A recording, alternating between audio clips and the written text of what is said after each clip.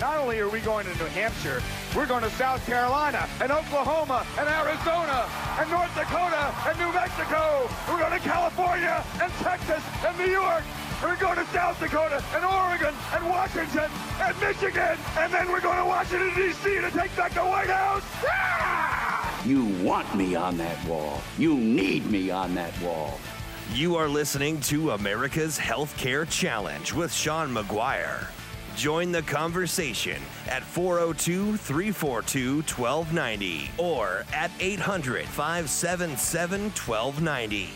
Once again, direct from the American heartland, here's your host, Sean McGuire. Hey, welcome back to America's Healthcare Challenge here on News Talk 1290 Coil. Hope all is going well with you. Thanks for your time. We're joined here on the program by Stuart Slonin, who is the president of SIG Consulting Ltd. Limited in sunny Florida. But actually, we've got Florida weather. I think the last time we talked, it was cold up here, so I'm always jealous of the weather down there, Stuart. But we're talking about a lot of the changes in the individual marketplace as well as in the group marketplace. We talked a little bit about what it means for consumers, which sounded pretty stark, I guess, to say the least, at least for the next year, as far as higher premium increases, lower or less choice as far as networks, and so on and so forth. And on the other side, you've got providers that are getting more aggressive in their need to collect funds because they've got changes in reimbursement coming. But let's talk about healthcare costs. We did a little bit. It looks like they're going to be going up. Do you really think they're going to continue to go up beyond 2017, Stuart? Yes, I do. I think what we need to do is let's move now into the large employer marketplace, and then we can talk about after that, tools and aids of, what can employers and employees do, for some help here. Because I think once you get a bigger picture there in the larger marketplace, which is where the largest segment of insured folks in the United States get their coverage, you'll get a better picture of what's actually going on and what's about to happen. Health benefits represent a significant cost for large employers. The percentage of full-time employees designated by their employer eligible for employer-sponsored benefits continues to go up, and it increased this year about 2.5% from where we were last year. And this has been affected by the broadening coverage eligibility requirements of the ACA. The health premium cost per employee rose this year 5%. Now, again, we're talking about the large employer marketplace.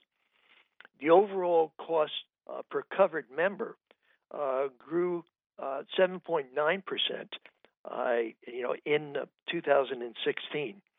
However, the number of covered dependents per employee declined, leading to lower overall premium cost per employee.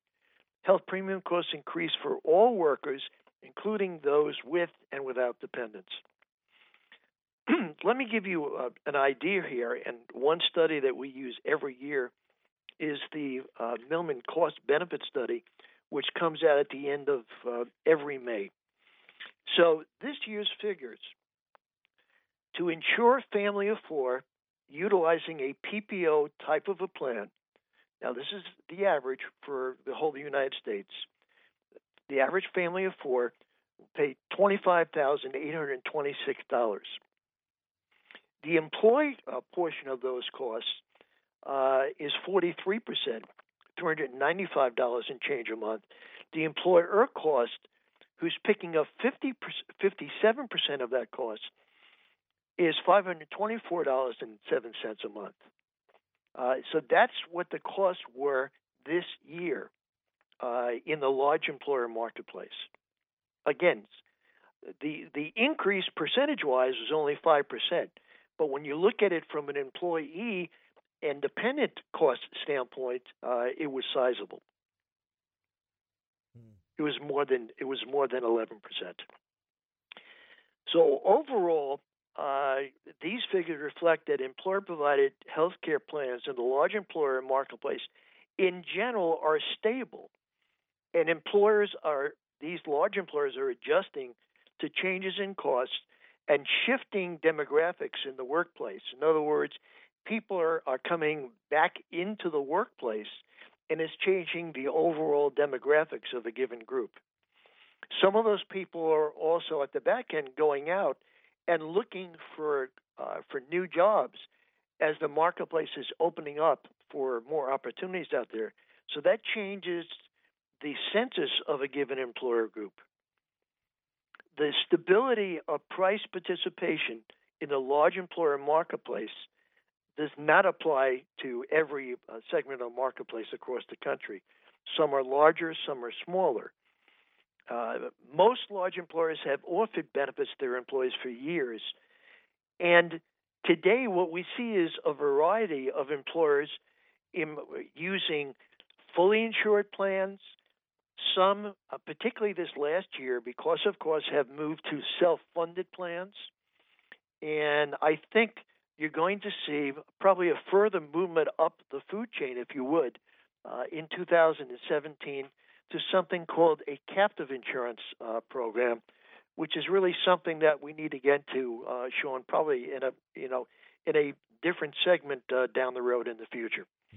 But that's where I see the movement of the large employer marketplace going. So from self-funded to captive, that's what you think?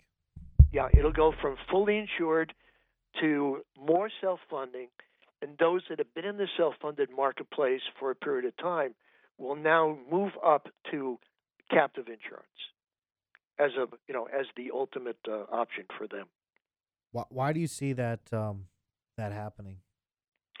Well, with when you move from a fully insured plan, whatever the bottom line claims are for a given year, that's what the employer is going to pay as far as their rate increase next year.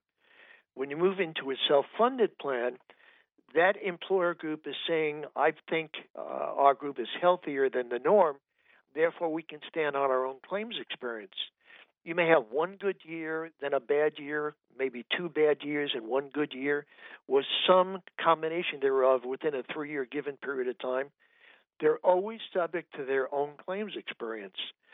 In a captive, they're moving into a scenario where they, the employer, are a part owner of an insurance mechanism together with other like-minded employers. And they are protected by the claims experience of the block of employers that are involved in this captive. So I think they see this, and it is, in fact, a protective element that they'll move up to once they've had the experience of being in a self-funded plan. And then do you think they would stay in that for a long time? Yes, I do. Mm-hmm. Because it's a stability mechanism that they have control of the premium, they have control of the plan design, they have control over the changes that need to be made on a year-to-year basis, and also changes that are required by their changing demographic employee base. And the only mechanism where you can have that much control is a captive insurance program. Interesting. We're talking with Stuart Slonin, CEO of SAGE Consulting down in Florida. Stuart, what are some of the tools that employers have been looking at here to offset some of these medical costs? Okay, that's really an interesting question. I guess I would start with a wellness benefit to make sure that a group has a wellness component, and not just any wellness component. Wellness that might include, instead of a 24-hour nurse hotline, 24-hour access to physicians, have access to provider base, have access to prescription drug base, have access to other medical providers in their area, and be able to consult them telephonically on the phone when they're needed. These kinds of tools will help tremendously. And being able to, by using an employer's geographics, being able to pinpoint where they operate, what the best tools are in their area for them to use. Those, using big data is going to be the way that an employer can really protect themselves long term. Right.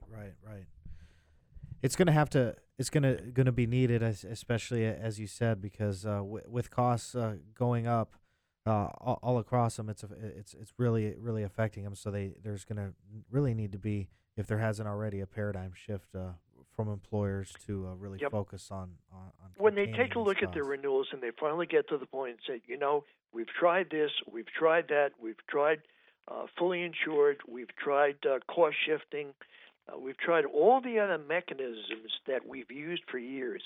They're just not producing, the results that we expected, and we've got to do something else.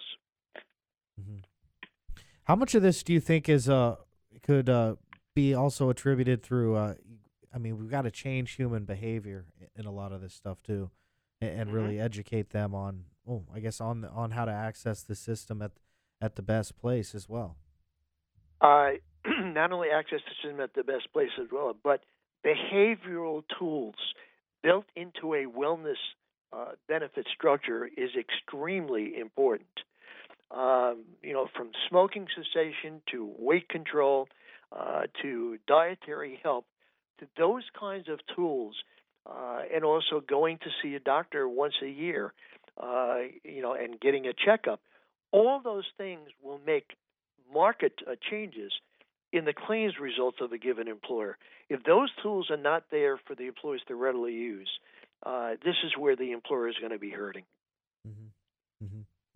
Yeah, exactly. Hey, Stuart, we got one more timeout, and then I guess why don't we bring you back for some final thoughts Sure. here on the program, and then we'll give our final thoughts for the audience and share a couple of stories here at the end of the program here on America's Healthcare Challenge, the first and most listened to radio program on the Affordable Care Act, healthcare reform, Obamacare, whatever you want to call it, and all of the changes that are coming as a result from it. It's kind of like throwing a big rock into a pond, and you can see the ripple effect. That's exactly what that law did here to our whole country and our industry, and we're going to talk more about it coming up next.